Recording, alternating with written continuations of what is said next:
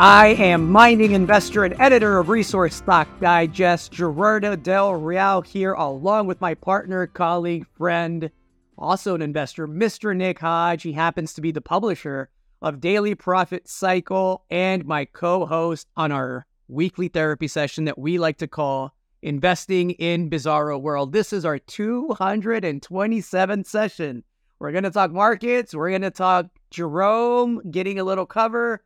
We're going to talk gold looking cute again. We're going to talk silver doing what silver does. A lot to get into. Bear market, bull market, a lot to dissect. As always, Mr. Hodge, first and foremost, how are you today, sir? Hanging in there?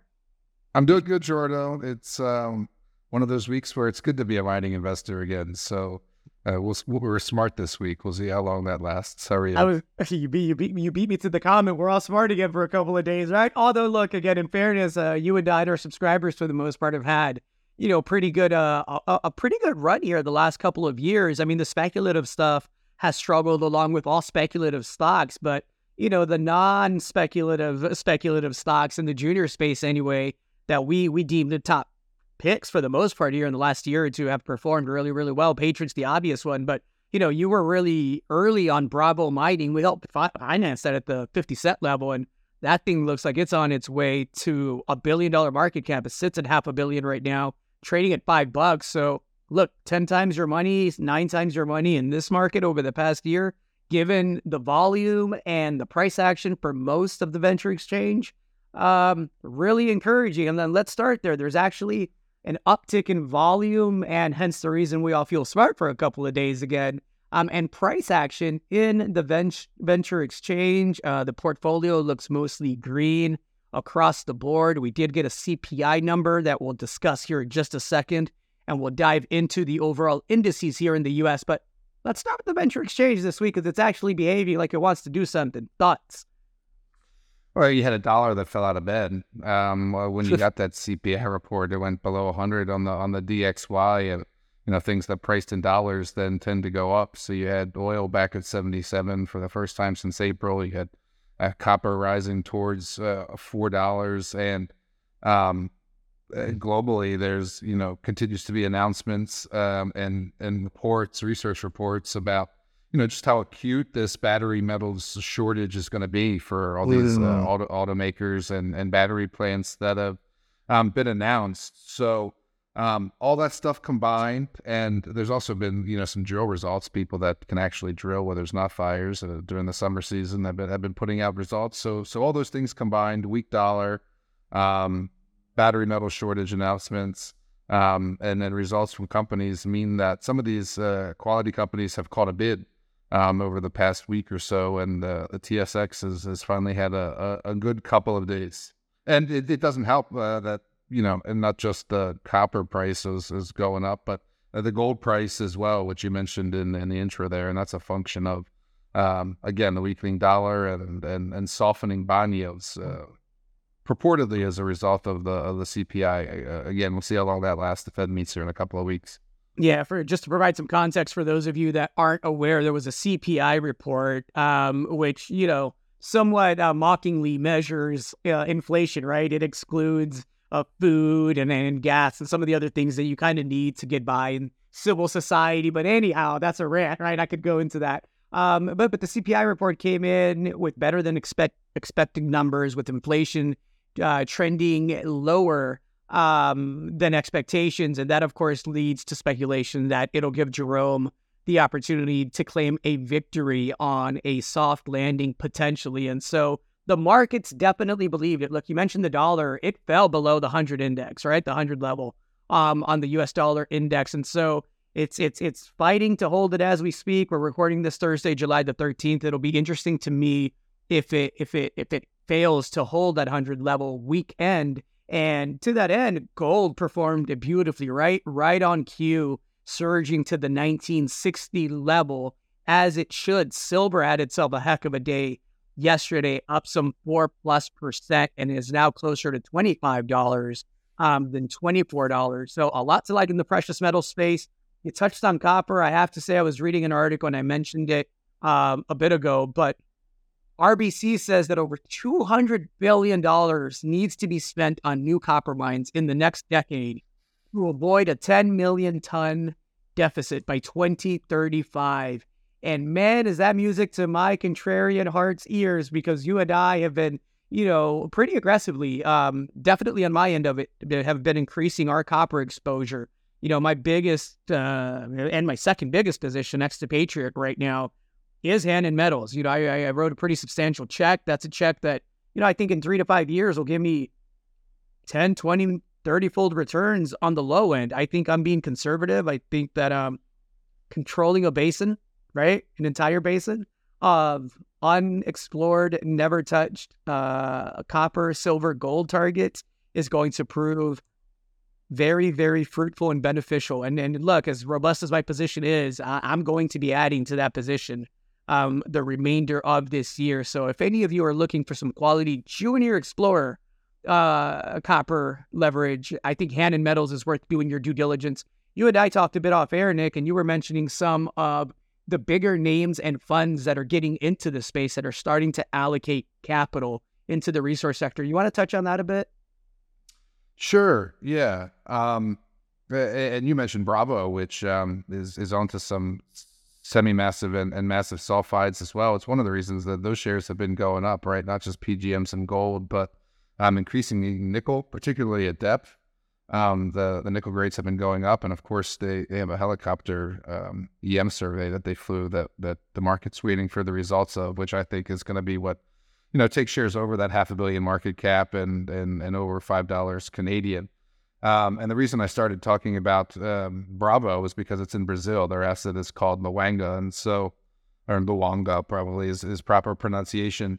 But about a month ago, there was an article in the Wall Street Journal about the 2 mines in Brazil, one nickel and one copper, that were held in a private equity firm called Appian. I don't know if you've ever come across that in your diligence, but they're a natural resource sort of a private equity firm, and I guess they control these assets. And 2 years ago, they were trying to sell them to Sibanye Stillwater, and Sibanye ended up walking. But flash forward to this year, and they've sold those assets to a SPAC.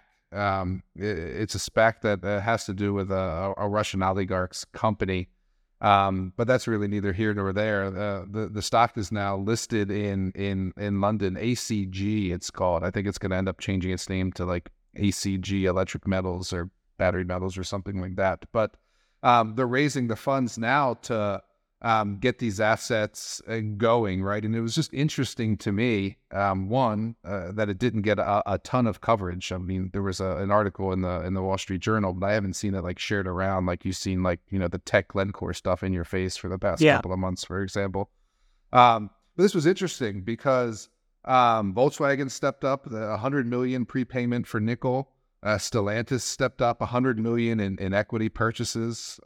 There's another natural resource fund called La Mancha that put in $100 million to buy shares of ACG, and Royal Gold, which is one of the top 3 gold royalty companies, Franco and Wheaton and Royal. They came with $250 million, $250 million in royalty financing, and then there's some pretty big banks involved as well, like Citi and Societe Generale, who are raising a $300 million debt facility. And so this is a $1 billion plus deal, and you've got a good mix, right? These big banks are getting involved. These resource banks are getting involved. The automakers obviously want to be involved. Oh, there was another one. Glencore came with $100 million too, and said that they will process the concentrates into battery grade materials. So a lot of big players involved there, and it speaks to a couple of things. It speaks to the environment in Brazil, which is a good jurisdiction and has been. It speaks to the willingness of these large companies to write big checks, and it speaks to, and we've seen other deals that speak to this, but it speaks to how automakers are having to go, right to the miners now and make deals directly with the miners. And I expect that to continue. You just mentioned that RBC reported, I think it was, about how much copper mines had to come on. Well, you can go down the list if you look at like Benchmark. Yep. minerals research, for example, and see, how many billions need to be invested in lithium and Nickel. nickel. Exactly right. So and on down the line. So these deals are going to continue coming, and this one in Brazil to me was sort of a grand kickoff party, right? Of course, we've had the lithium deals in Nevada and Quebec, and you see these. I think Ford wrote a check to some Indonesian nickel players, but this was multiple automakers, multiple banks, and multiple resource conglomerates involved in one deal. And to me, that's sort of a shot across the bow. Yeah, I absolutely agree. And look, I hate to sound like, the super optimistic, positive guy every week on the commodity space, but I can't help but look at copper and lithium and nickel and just get giddy, Nick, given the positions that we have in place for ourselves and for subscribers. And then given, look, on the speculative side of the market, the bargains that still exist. I could care less about some of the positions I have that I personally own that are down 40 and 50% and aren't getting absolutely zero love. I'm buying the heck out of them, right? I'll give you all another free pick this week that has a good copper exposure. They own 20% of that monster Ajax copper gold project that had its permit declined back in, I believe, 2017. Polish mining giant controls the other 80%, and they appear to be making some really good inroads. There you go. Some really good inroads on advancing the part of the permitting process that complicated, and by complicated, I mean that led to them getting their permit denied, which was one First Nations group that, didn't agree with moving the project forward. It seems like from the whispers that I hear that progress is being made, that the two sides are really, really getting closer to agreeing on a path forward.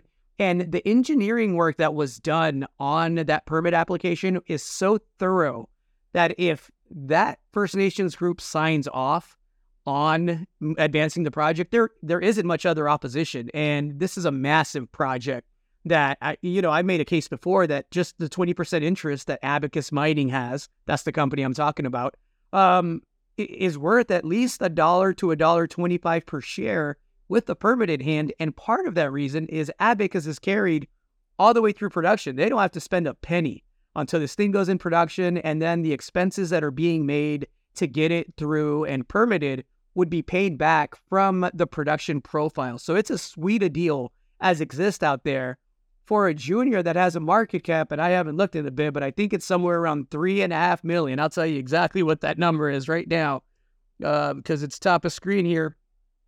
Abacus Mining. There you go. 5.4 Canadian. 5.4 Canadian. So, I wrote a check in the last financing. I bought a couple of million shares and I'm looking to add to that. And is it a lottery ticket? Sure. Is it a lottery ticket that I think, doesn't drop below the 3 cents that I paid and a 5-cent warrant that I got? Yeah, I'm pretty confident in that as well. But, that's one of those, again, speculative plays that really isn't getting much attention in the markets, trading at 4.5, 5 cents on a regular basis. You could buy almost as much as you want right now at those levels. In the copper market that I see developing, Nick, I think that stock with the permit in hand could see its share of that project bought out at a significant premium. And I'm not talking just 10 baggers. I'm talking slightly more than that. So, I mean, there's two excellent speculative earlier stage names, right? Abacus, more speculative just because they only own the 20%, and that's really their main asset. On the Hannon front, I think there's a basin full of copper, gold, silver discoveries waiting to be made, and I can't wait till the permitting is moved forward and advanced for Hannon in Peru, and they start to drill out some of these targets. I think it's going to be off to the races. So, yeah, love what I'm seeing for the commodity bull market setting up here for latter half of this year and 2024. Yeah, I see these names catching bids, even bigger ones. I just take a scroll through from time to time. The Ivanhoes, et cetera, even the Ivanhoe Electric, which I've been watching out of the corner of my eye, they all continue to catch bids. And so despite copper having been below 4 and despite recession concerns, some of these copper stocks have held up really well. Couldn't agree more. Thoughts on the precious metals move, in response, obviously, to the weaker dollar, but technically, gold to me looks really, really good, right? We talked about support and not breaking support when it dropped below the $1,900 level, and how it recovered and how well it closed and bounced back from it. Any thoughts there?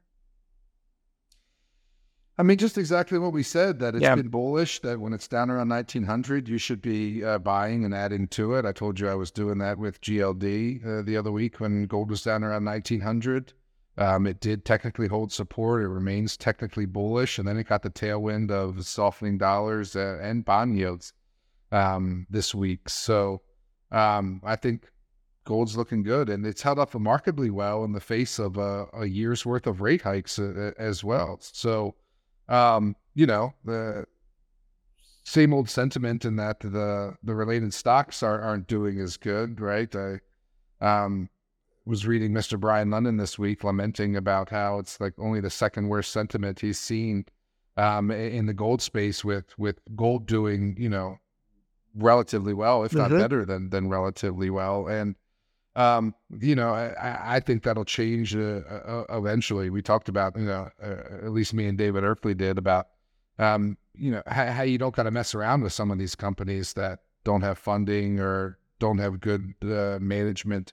And you can make a really short list of companies that are well funded and are in the right part of the Lassonde curve, and those companies are catching a bid. Like, I'm sure I've talked about Artemis Gold on here. Yeah. Recommended that in the past couple of months, down around 475. And look, gold went to 1950, 1960 this week, and that stock shoots over $5. And not even on news. Their news this week was that they were taking people out of camp because of the wildfires and slowing activities. They're under construction right now, and then the stock goes up. And it certainly helps that the chairman bought $250,000 worth of shares last week, and shows his confidence in the project. But no, gold looks good, and quality gold developers are starting to look better. And you had silver on there. I mean, silver does what silver does. I mean, but these things go in ranges, right? And so I wouldn't be surprised if gold pulled back to 1920, 1910 or whatever in the next couple of weeks. These ebbs and flows are part and parcel for just how markets trade for different reasons. And again, you've got a Fed meeting on the 26th, I think it is, where you likely see a 1/4 point hike. They might not do two more because of the CPI we got this week, but the market's still pricing in. I can tell you exactly what it is because I pulled it up before we started recording. A 92% chance of a 1/4 point hike in 2 weeks. Let's talk something that is a little trickier for me, anyhow. And it's mostly because I don't dabble in the major U.S. indices. But are we out of a bear market in the major U.S. indices market? I thought you were going to ask about Bitcoin. Oh, that one's next. Yeah. It's been really difficult, right? And maybe difficult's not the right word. It's been confusing. The market's a discounting mechanism, of course. And some of the stuff you've heard me say 100 times, right? This yield curve is still significantly inverted. The ISM numbers for manufacturing are in contractionary levels. The conference board is saying a recession's coming in the next year. Now they pushed that out, but all these classic indicators and ones that have been right on many of the last recessions going back 50, 60, 70, 80 years continue to say that a recession is coming, and yet stocks continue to go higher, and they also go higher in the face of not good earnings. Bad earnings with more layoffs coming. Negative earnings, in fact. So, we haven't even really started Q2 earnings season. It's kicking off like this week in earnest. You get some banks that report tomorrow, the 14th of July.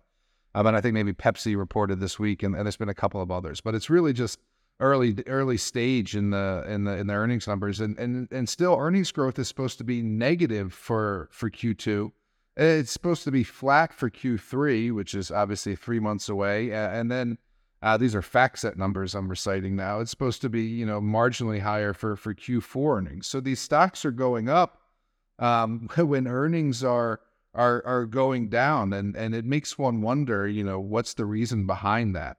I'm not really answering your question. Because I don't have a great answer. For me, I've been doing some selling as these stocks have been going up and building up my cash position. I do still think that we have another leg down. But if you listen to the bulls, if you follow the bulls on Twitter, the Tom Lees of the world, I mean, they're taking victory laps, man. They're putting the fingers in the eye of the bears and they think they're right. What else did I want to get in there? You got to talk volatility.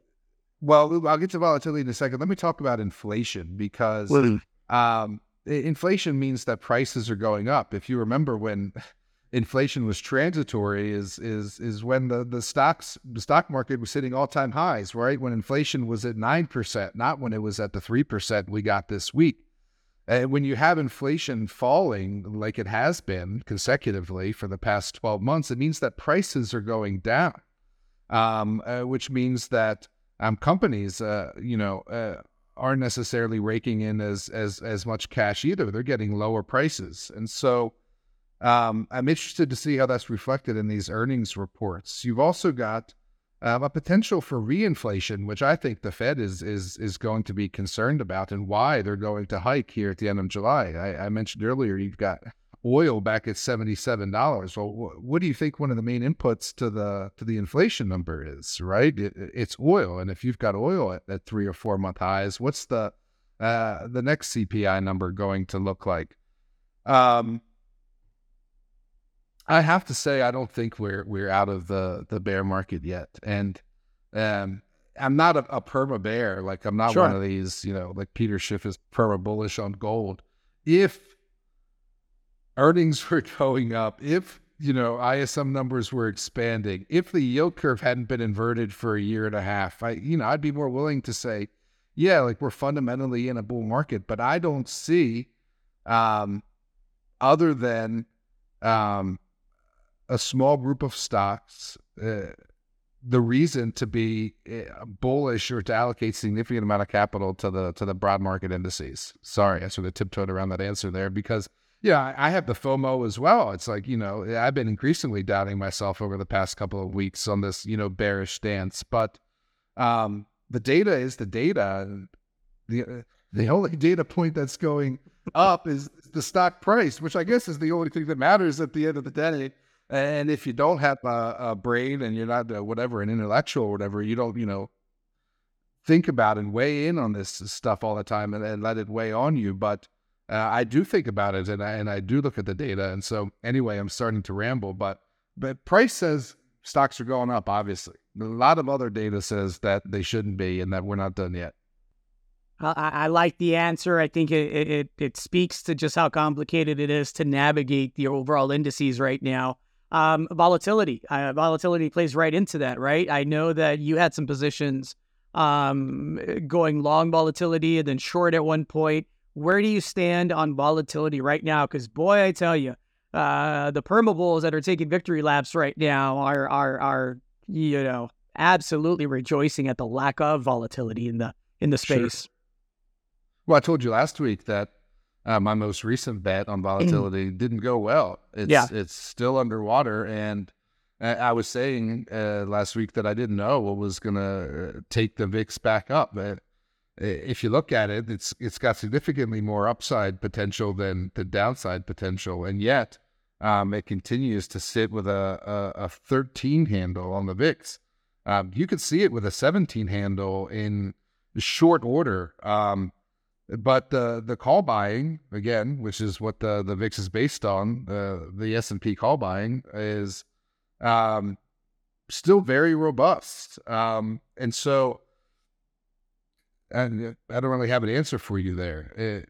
The upside is to 17 in short order. There's not a lot of downside left on the VIX. I mean, it's going to go to single digits? I mean, what's going to happen here, And so, we'll see what induces the next sell-off. But yeah, volatility has been absolutely non-existent for a month and a half, really below 20 since, I'm looking at the chart, since March.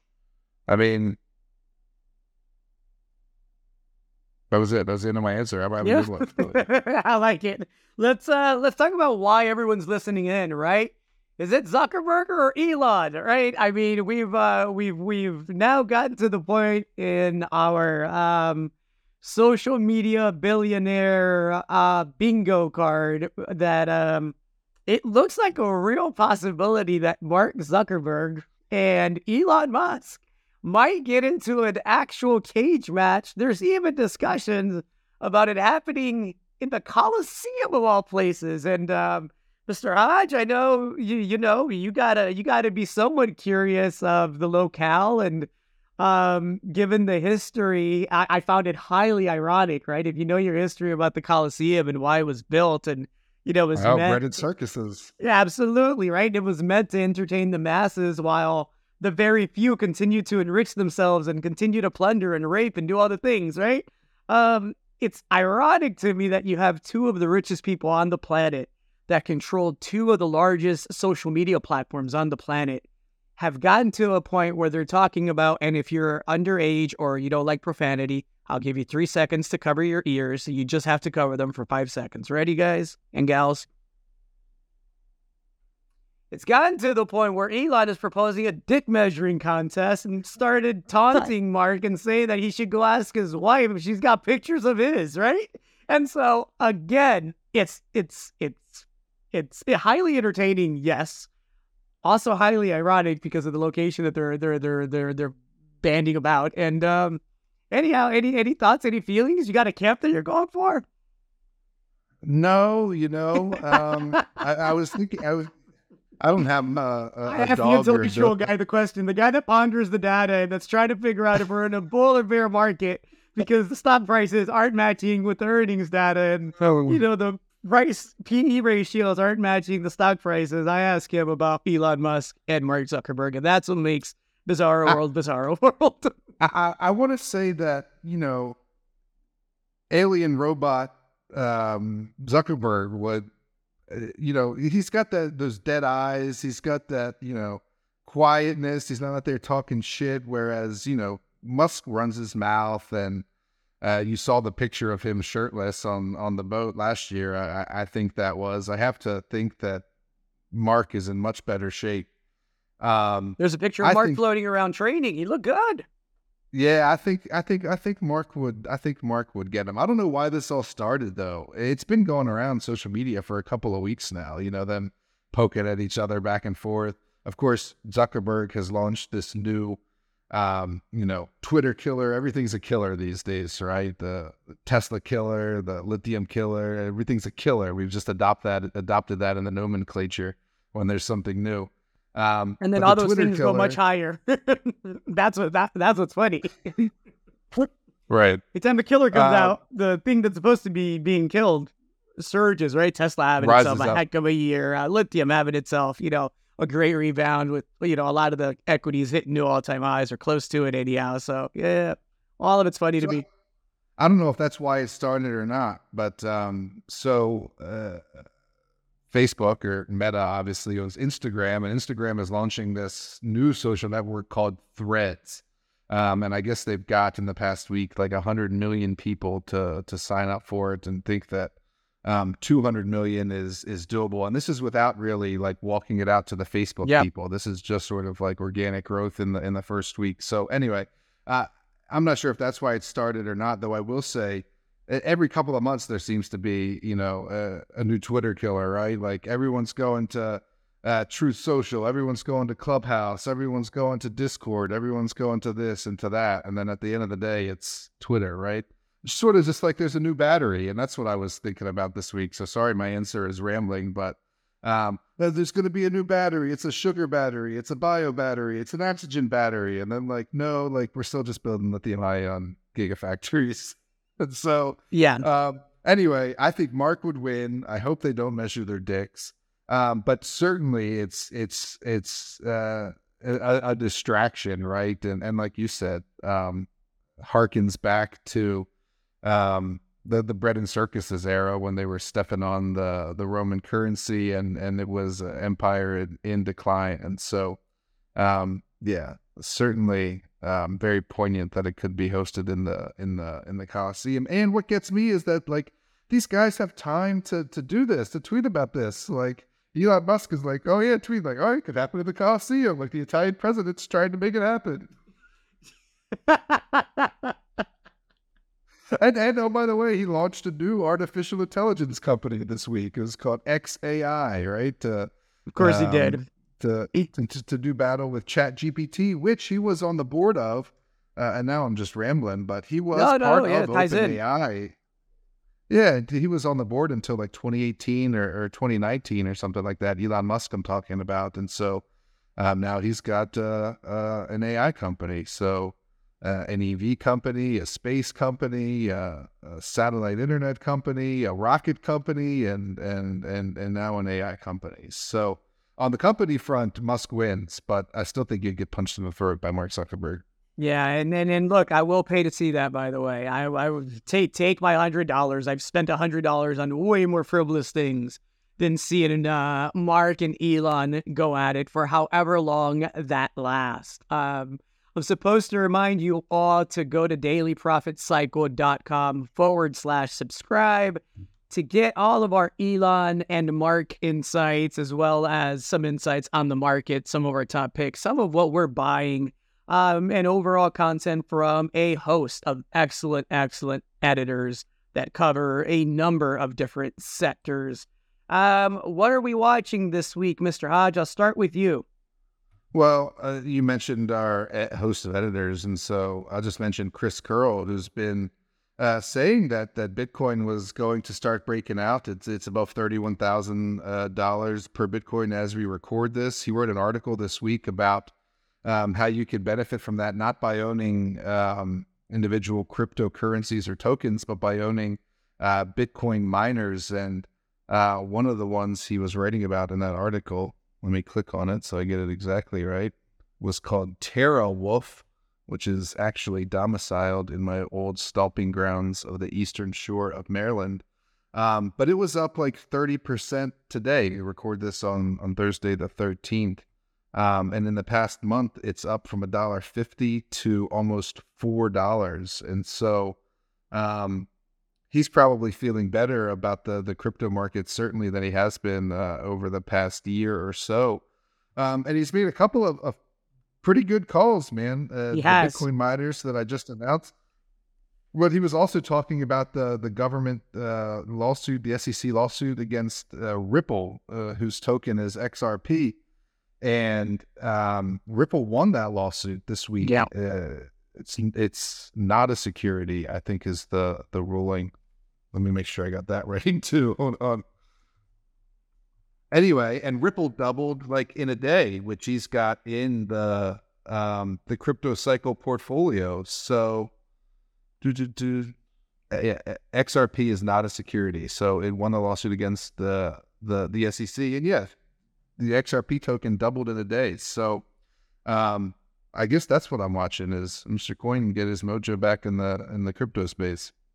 I will be watching for Bravo Mining, and you alluded to it a bit earlier, but Bravo is broken out, and it's at new all-time highs. I mentioned we helped finance that, and look, subscribers got to do so as well at the 50-cent level. It just touched a new high, 470 today, Canadian, and looks primed to head towards the $10 level. And the reason it's doing that is because there's speculation that not only does it have what's already there. What's already there is a world-class PGM plus rhodium and gold deposit, the Luanga deposit, right? Which is getting a resource makeover right now. We'll have those numbers over the next couple of months. It's going to be robust, and because of the infrastructure advantages that it has and the fact that it's on private land, the permitting aspect and the path forward isn't in question. It's just a matter of how rich can they make what's there, and what appears to be there now is, if this is Luanga and the PGM deposit, there looks like potentially there could be another 8.5 kilometers of strike worth of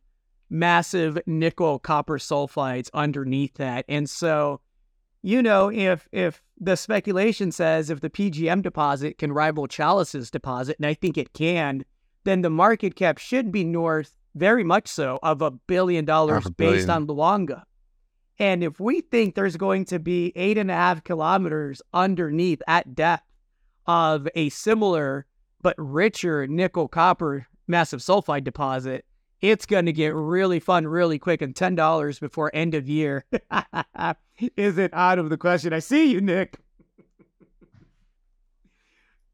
So that's what I'm watching for. I'm waiting for results from that EM survey. They already alluded to in the last press release that came out this week that initial interpretation suggests many potential targets. And of course, what we want as shareholders, we want those feeder zones. If they can tap into the feeder zones and that survey lights up like a Christmas tree, they have drill rigs already at the site waiting to drill, pending final interpretation of that survey. So it's exciting times at Bravo. I had a fund manager that manages, I don't know, it's quite a bit. It's a couple $100 million.